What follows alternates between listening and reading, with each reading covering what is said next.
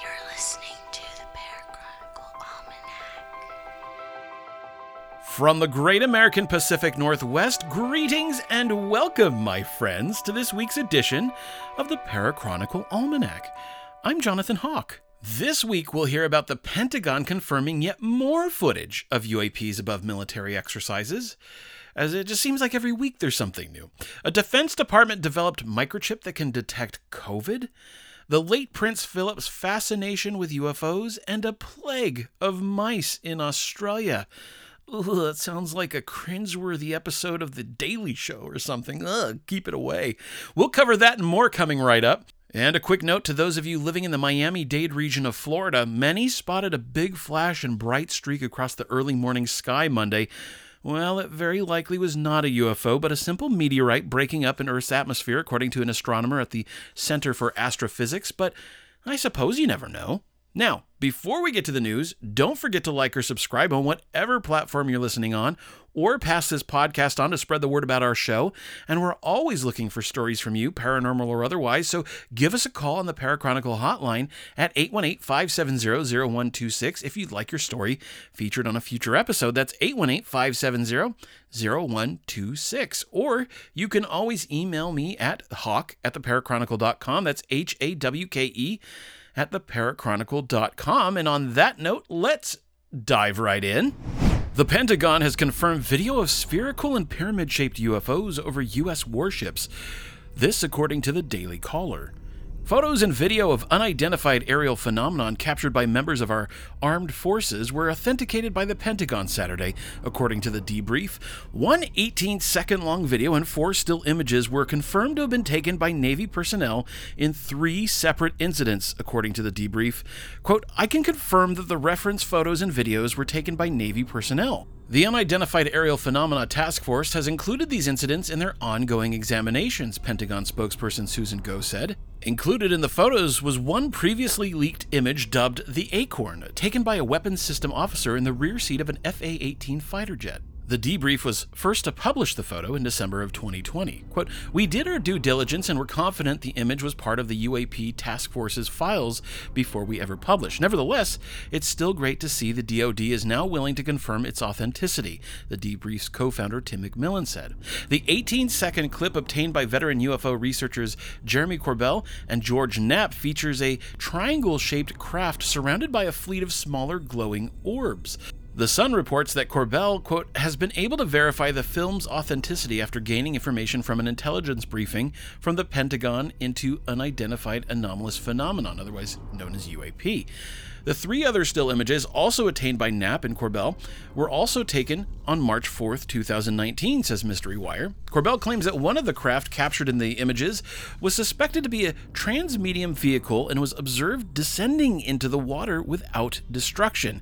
He goes on to claim it is noted that the spherical craft could not be found upon entry to the water and that a submarine was used in the search. This confirmation by the Pentagon comes ahead of an expected report to be delivered to Congress by June 1st. And that report, as we've spoken about many a time on this program, is all about what we, or our government, knows about the UFO phenomenon. And hopefully it will be delivered on time, although there are some doubts. So we'll have to see how that plays out.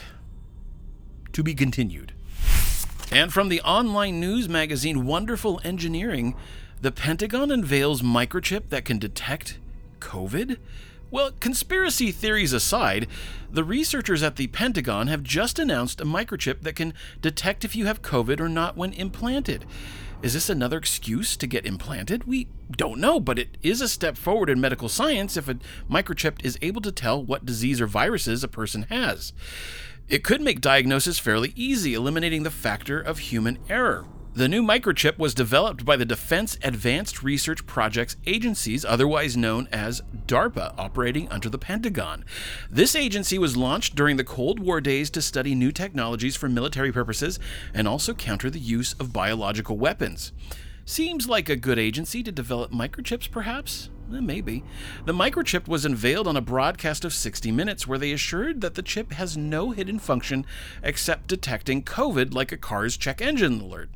These concerns come to light as conspiracy theorists did claim that Bill Gates was using vaccines to insert microchips into the masses. According to retired Colonel Dr. Matt Hepburn, infectious diseases physician at DARPA, the chip hasn't been in use outside the agency and could detect the disease before an outbreak even occurs. He said that, quote, "We challenged the research community to come up with solutions that may sound like science fiction." He said that DARPA's goal was to counter pandemics and take them off the table. The pandemic has crippled the economy for long enough. The chip is covered in a tissue-like gel and is made to test a person's blood for the virus after it has been put underneath the skin. Hepburn said that the tiny green thing in there, you put it underneath your skin, and what that tells you is that there are chemical reactions going on inside the body, and that signal means you're going to have symptoms tomorrow. DARPA has also developed a dialysis machine that treats COVID by removing it from the blood directly. The treatments work by passing the blood through the machine where it is detoxed using customized filters and then pumped back into the body until the virus is no more. And if there's one thing you can thank the pandemic for, it's the advancement in medical science that's happening to counter said pandemic and future pandemics. And let's face it, it's also, we could be thankful for a lot of really amazing conspiracy theories, am I right? All right. In addition to his many earthly pursuits, the late Prince Philip also looked to the skies to watch for UFOs and had amassed a large collection of books on the subject, according to reports. This from page 6. The Duke of Edinburgh, who died Friday at age 99, was fascinated with close encounters and was a regular subscriber of Flying Saucer Review, a quarterly magazine established in 1955, according to the UK's Metro. He first developed an interest in UFOs from his uncle Lord Mountbatten, who wrote an official report about a spaceship that reportedly landed on his estate in Romsey, Hampshire in 1955, the Sun said. Philip had given his former assistant, Sir Peter Horsley, a senior Royal Air Force commander who died in 2001 at age 80, carte blanche to collect stories about UFOs from the RAF, according to the Metro. In his 1997 autobiography, Sounds from Another Room, Horsley described his own fascination with UFOs, which began when he was Philip's equerry, or royal attendant, from 1949 to 1956. Horsley, who wrote about a close encounter with an alien in London in 1954, said he was asked to bring witnesses to Buckingham Palace for private discussions with the Duke. In 2019, Philip read The Halt Perspective, written by retired U.S. Air Force Colonel Charles Halt, a former deputy commander of RAF Bentwaters, who described how he led a patrol to investigate an alleged UFO landing in the Rendlesham Forest in 1980. The incident was dubbed Britain's Roswell after the famous 1947 crash of a U.S. Army Air Force's balloon in New Mexico that spawned rumors that the wreckage came from a flying disc. Among the books about extraterrestrials in Philip's collection was Haunted Skies, the encyclopedia of British UFOs, whose author, retired West Midlands detective John Hanson, said the Duke had a dozen of his works, according to Metro. Quote, "I've got about 12 letters from the Duke's private secretary that say the prince found the subject interesting," Hanson, who co-wrote The Halt Perspective, told iNews. "I'm quite proud of Prince Philip. Why shouldn't he have been interested in UFOs? Because for goodness sake, that is something that we should treat seriously rather than flippantly. It is a phenomenon that has baffled mankind for millennia," he said. "Even Prince Charles is interested in it. And Prince William," Hanson added. In his book, Horsley claims that in 1954 he had an encounter with an alien called Mr. Janus, who could read his mind. "He didn't say he was a visitor from another planet, but I had that impression," he wrote. "I believe he was here to observe us, and I never saw him again. I have no qualms about the reaction to my experience with Mr. Janus." He added that Janus wished to meet Philip, whom he described as a man of great vision. Well, wherever you are, Duke, Prince Philip, Godspeed, and I hope you find the answers you've been looking for. And from Live Science, an absolute plague of mice is ravaging Eastern Australia. Some locals are spending 6 hours a day cleaning up mouse poo. Mice in the cabinets, mice in the streets, thousands upon thousands of mice in the barn, pooing so much it takes 6 hours to clean up their waste. These are scenes from Queensland and New South Wales, Australia, where an out-of-control mouse infestation is making life miserable for farmers, grocers, and other citizens of the eastern Australian states.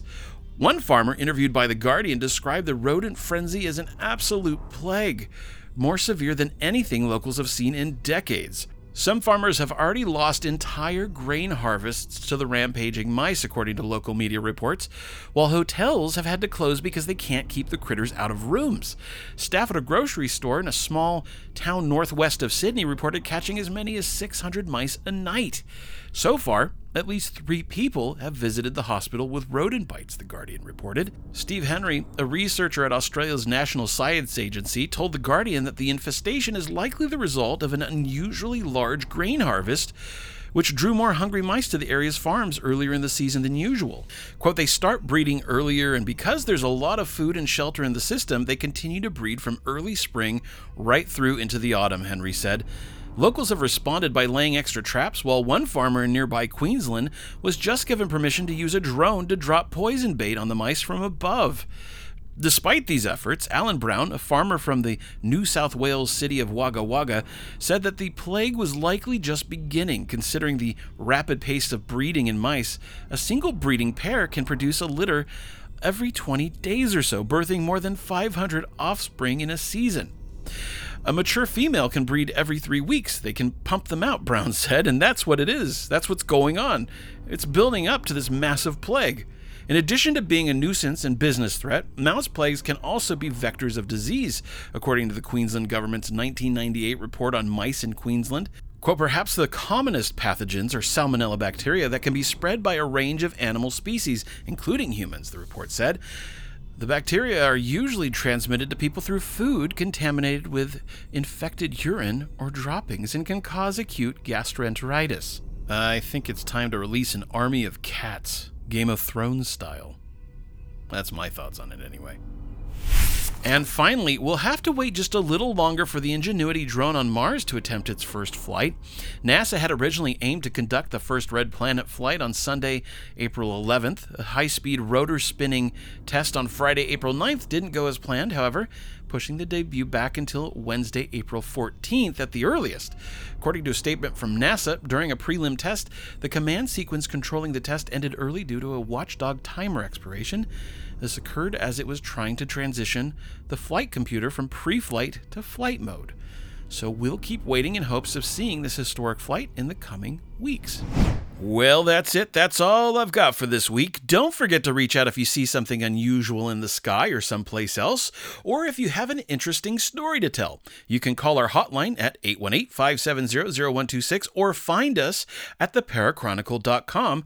Please like or subscribe on whatever platform you're listening on, or pass this podcast on to spread the word about our little show here. And until next time, keep your eyes to the sky and know that here on Earth and in the universe, we are not alone. For the Parachronicle Almanac, I'm Jonathan Hawk.